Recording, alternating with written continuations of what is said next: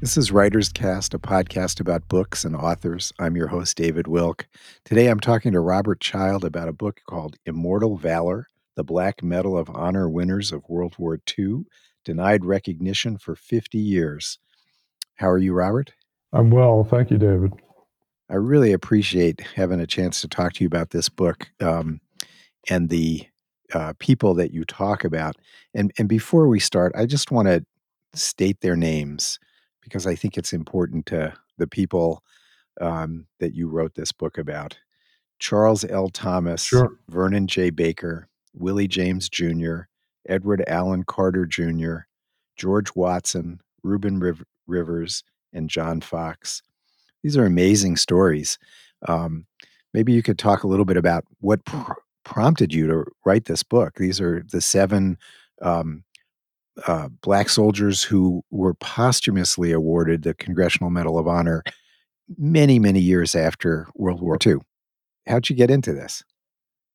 There was one soldier that was still living to accept the medal, and that was Vernon Baker.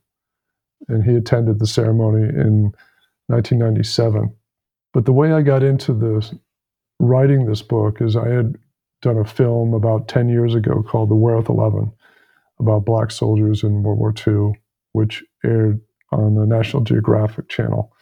And it was about 11 soldiers in the Battle of the Bulge who were massacred by the Germans. And that film became a book called The Lost 11 that came out a few years ago. And I always felt like there were so many stories untold of Black service members in World War II that I wanted to do more. So I looked around, and the 7 Medal of Honor recipients from Black Medal of Honor recipients from World War II seemed like the perfect choice, because if you look online, well, until this book, there's not much information on any of them. Several have some information, like Sergeant Carter, but there just wasn't any history beyond their Medal of Honor citation. So I wanted to. My goal was to write their stories, to bring them to life, and it was a lot of research, a huge effort, and that was my goal, to bring these Medal of Honor recipients to life and tell their stories. Well, I thought you really did a good job of that.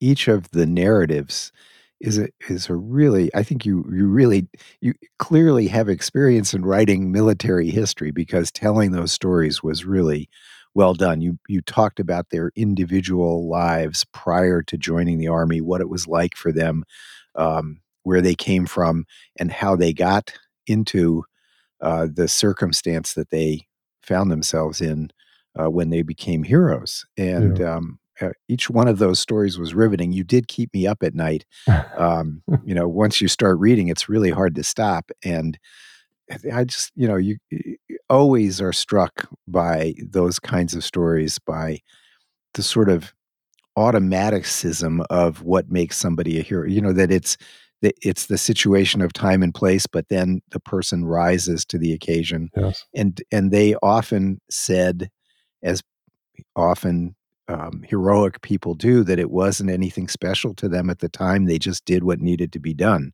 That was a kind of common thread Yes. throughout. But of course, the other thing that is common to all of them, which you very clearly point out, is that they all were in a time and place where racism was extreme, and that they were, um, they were, it just what they had to go through in order to be soldiers was just extraordinary. Well beyond, way beyond, well, except for perhaps, the fairly famous 442nd, the Nisei regiment, Yeah. that, similar kind of thing where the Japanese Americans were formed into a regiment to fight in Europe, but also experienced incredible racism at every turn. Yeah. Um, and it's just, it kind of is apropos of the discussion that we're having today about racism in America. Yeah. It definitely speaks to that, and what I wanted to also bring out in the book is that, yes, of course, we still have racism in America. It's not going away, unfortunately, any day soon. But in the late 1930s and the early 1940s, it was pervasive. It was in society. People had no idea how entrenched it was back in that time. And I wanted to bring that out, what these men went through on a day-to-day basis with the prejudice of just living in this country as a Black American. And and so many of them were trained in camps in the South, yes, which I think, there was it's noticeable that a lot of the training areas in the Army were in Louisiana, Georgia, yep, North Fort Benning. Carolina, places where, I mean, there was space and there were conditions that were good for training, but they were also terrible culturally and socially for those soldiers, some of whom came from parts of the country where they did not experience the level of day-to-day racism that was prevalent in the South at that time. Yes, And I think one of the stories you talked about was the suppressed story about Alexandria, Louisiana. yeah, the Lee Street riot. Yeah. Can you talk about that a little bit? Sure. In 1942, January of 1942, there was a Army race riot that was covered up by the military and the local media in Alexandria, Louisiana. And Alexandria is only about 20 minutes away from Camp Claiborne, which is a huge Army base where the 101st Airborne began, where the 82nd Airborne began, where the 761st Tank Battalion began, that Reuben Rivers was in, and the 761st that Rivers was in launched in 1943. And in Alexandria, obviously the year before, about a year before, this race riot happened. So the town was kind of on the ragged edge and very raw, not welcoming to Black Americans. And the race riot was caused by some confusion. A policeman thought that a Black soldier had assaulted a young white woman. That it was never proven. And then a brawl started, and between white and Black soldiers, recruits that were training. And of course, the cops got involved and started shooting. And it was investigated about 15, 20 years ago that there were deaths that occurred during this riot. But at the time, it was reported that there were no deaths. So it was a cover-up. But of course, all the Black soldiers all knew what had happened, oh yeah, all the yeah, soldiers at that base, so that became a kind of subtext for them of daily experience, that they had to fear just going into town to get a drink. yep, they did, and they stopped going into town after a while because it was so hostile to them. They were not welcome at all. Right, and there was this sort of idea entrenched in the military at that time that, Black soldiers were not, initially anyway, Black soldiers were not given training, nor were they assumed to become soldiers on the front line. They were mainly given duties like being a cook or being a mechanic or something. Um, and you talk about that, I think, in various of the chapters. But when did the change occur that that Black soldiers really became more involved in combat? Sure, it was out of necessity, uh, basically. Uh, Patton put out a call for tankers, and there was only the 761st, the Black tanker unit left. And Patton said, I didn't ask for color, I asked for tankers. So that kind of started the ball rolling with the Black Panthers of the 761st to get into combat. But what really did it was Eisenhower in late 1944, after the Battle of the Bulge, the attrition of white soldiers on the front lines, wounded or killed, there weren't any soldiers to replace them. So they had to turn to their black service members who were in service roles, as you say, cooks and engineers and supply, and invite them. They invited them through a letter to participate in combat, and they invited them to train, and the response was overwhelming from black soldiers in service roles. They had close to 5,000 apply, and there were only slots for about 2,500. So soldiers were enthusiastic to train for combat. And that training started in January of 1945. So they joined the war late, and it was a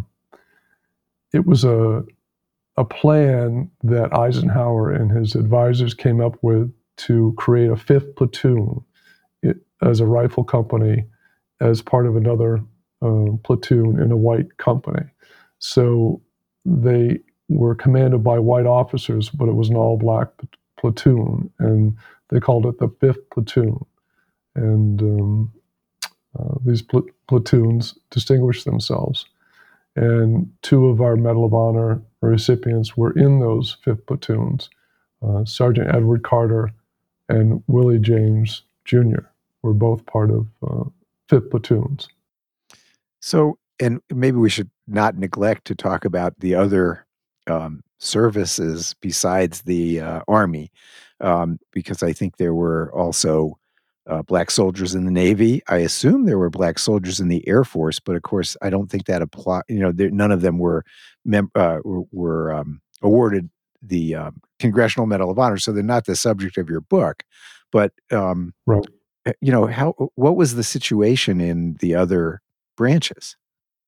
In the other service branches, from talking with other historians, John McManus in particular, author of he has a current book on the Pacific War, there wasn't a need for personnel in the Pacific War to go on the front lines. So black sailors, I'm not sure about airmen, but black sailors didn't have the opportunity to really serve in combat roles, to my knowledge. And there is one black sailor that's under consideration now from World War II for the Medal of Honor, and he was a messmate, 3rd class. His name was Dory Miller. And the reason he's under consideration for the Medal of Honor is because he manned a gun during the Pearl Harbor attack after the men manning it were wounded and killed. And he came up on deck and he didn't know how to operate the 50 caliber gun, but he did. And it was estimated he shot down 3 to 4 Japanese planes that were coming in towards his ship, the West Virginia. But he wasn't in a combat role. He worked in the kitchen. Right. So he's under consideration for the Medal of Honor right now. There's an online petition. Right. And you mentioned those 2 guys in the epilogue, I think it was, Waverly Woodson and Dory Miller. Right. Are there not more black soldiers who might be qualified for the Medal of Honor and whose cases might be raised at some later time? Or do you really think that this is the number that there will be?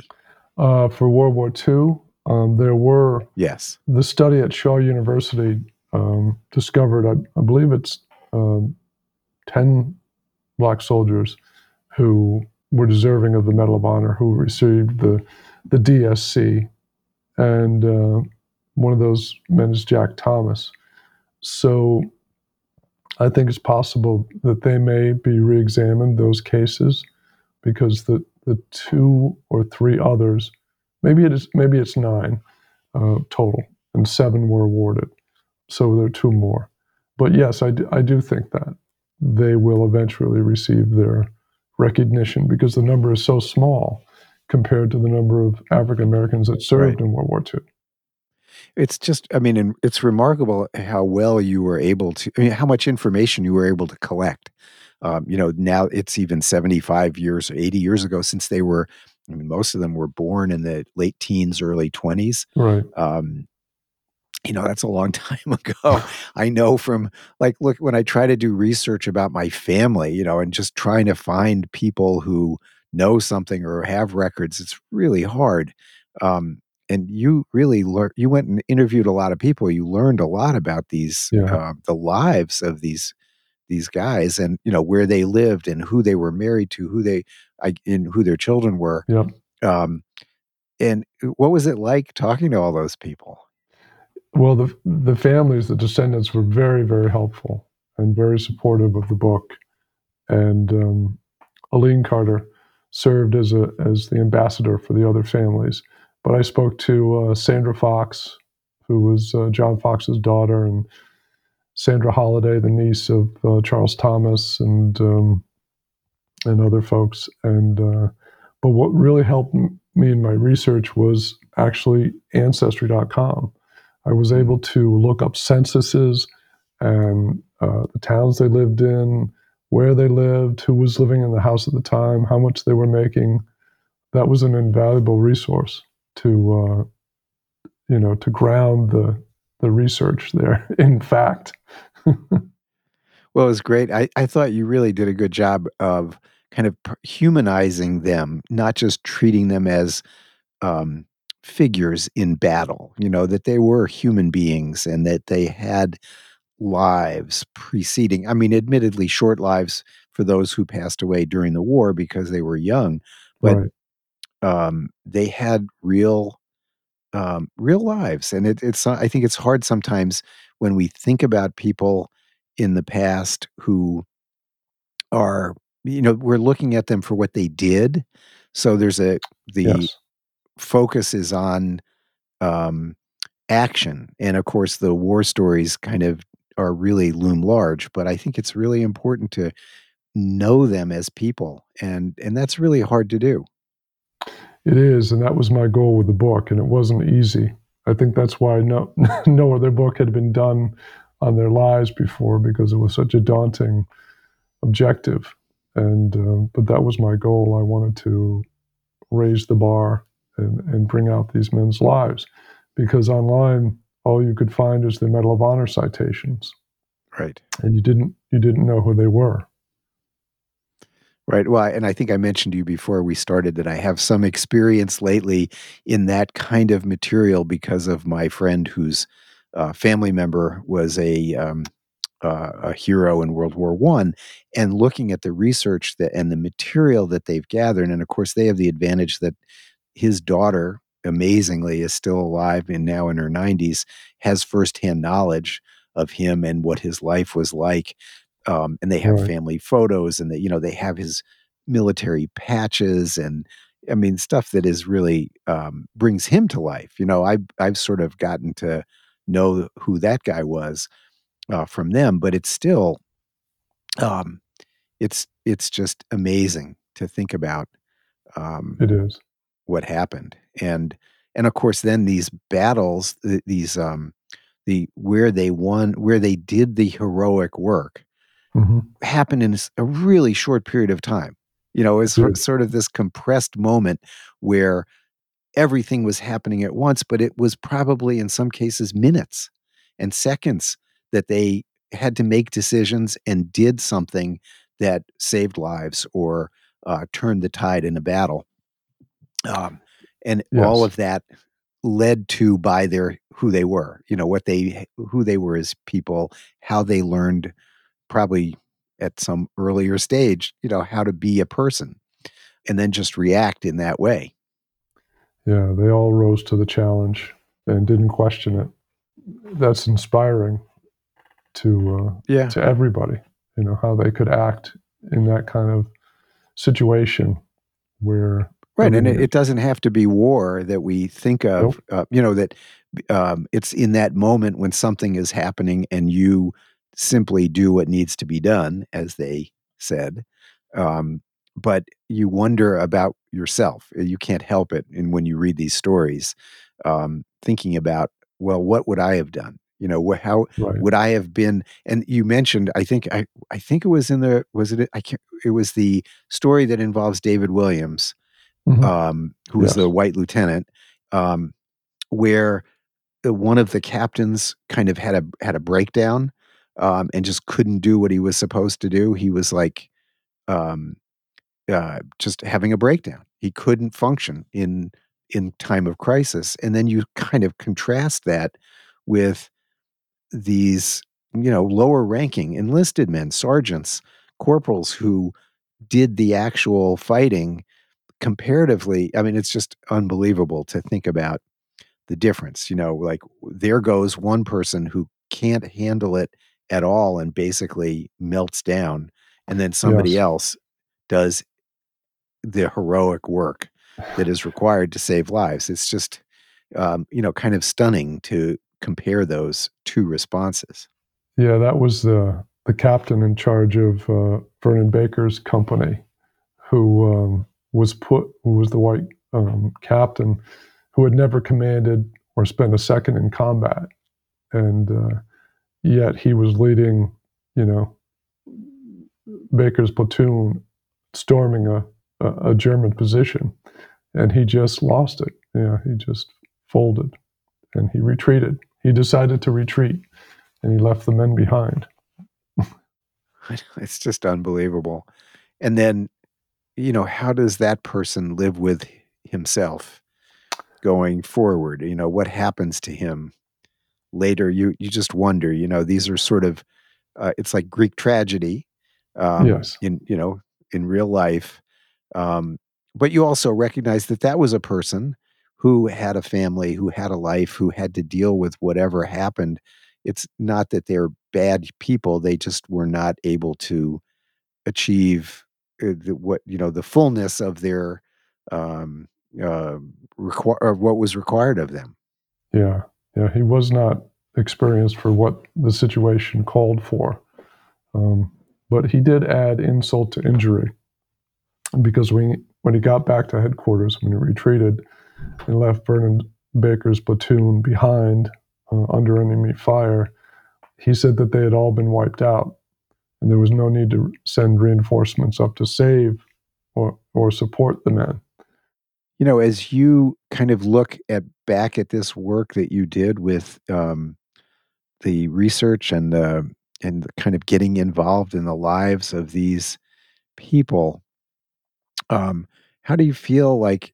I mean, you sort of alluded to this, that things have certainly changed for the better since 1940 or 1945, and when the soldiers came home from World War II, they changed America in a big way. What had happened during World War II, the social interaction of different people from all over the country had a massive effect, and the changes in the social fabric and all led gradually, I think, toward big changes that occurred in the 50s and 60s. It was not simple and it was not smooth. And while things are better, you still hear stories about racism in the military, just as there is racism in other parts of our society. Um, but do you talk to contemporary soldiers about what their experiences are like today? In the research for this book, I didn't talk to soldiers today.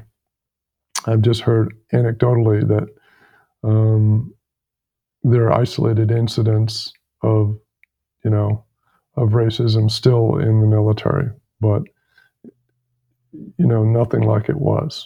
Obviously, back in the 1940s, we've come And of course, so far. right, and we have a much more diverse Yes. command structure, and that makes a big difference too, I think. Yeah. Um, and so, it just in general, like, what has been the percentage of Medal of Honor awardees, sort of per number of soldiers in the Army, or in whatever branch of service it is? I mean, it's a fairly small number. It's a always not a large number of medal winners. for any particular campaign. Is that correct? That's true. And I don't know what the exact percentage is, but the total number of medals of honor for all the wars since the medal was first awarded in the Civil Wars is just under 3,500. So it's a really small And number. That's a small number. Yeah. And, when you consider there are millions in uniform. So that's why it's so coveted. That's why it's so tough to be awarded the medal, because it's a rigorous vetting process as well. Well, it is remarkable when you think about the heroicism, the heroic feat. I mean, it's just sort of normal people doing kind of these special things. I think it's a remarkable collection, and I think it really is a really important book. I hope that it becomes um, widely read, because I think it's I important. hope so too. These are all really important stories, and they reflect who we are as a society in so many ways. Yeah, I couldn't agree more. It's a book that isn't just for a military aficionado or enthusiast. It's a book that has a broad audience that can get something from it, and that's what I tell people. Whoever you are, you'll get something from this book. Oh, I agree with that. And if you, yeah, And I think also the title is really important too. That it's valor. Valor is a really underappreciated character trait, I think, and when we see it, it makes us recognize the strength of human beings. yeah, it's funny. The word valor in my during the writing, I would use different spell checkers and grammar checkers and things like that, and they would always flag the word valor, and it was because they would suggest, "Don't you want to use a more modern term?" It's like, no, I don't want to use a more modern term. There's no Right. word that can replace valor. Right. But it is And understandably, in a way, that because of its history and where it comes from, it is a kind of, but it's a constant. That's the thing about language that's really important, that there are certain values that you really that that that are core values. They don't change, and the yes, word remains because it's so descriptive and so important. And I appreciate that you used it. thank you. Well, thanks for doing this. It's really been a pleasure talking to you, Robert, about Immortal Valor, the Black Medal of Honor winners of World War II, denied recognition for 50 years. It's a terrific book, and I want to thank you for appearing on Writer's Cast today. Thank you for having me on. All right. Take care. Bye-bye.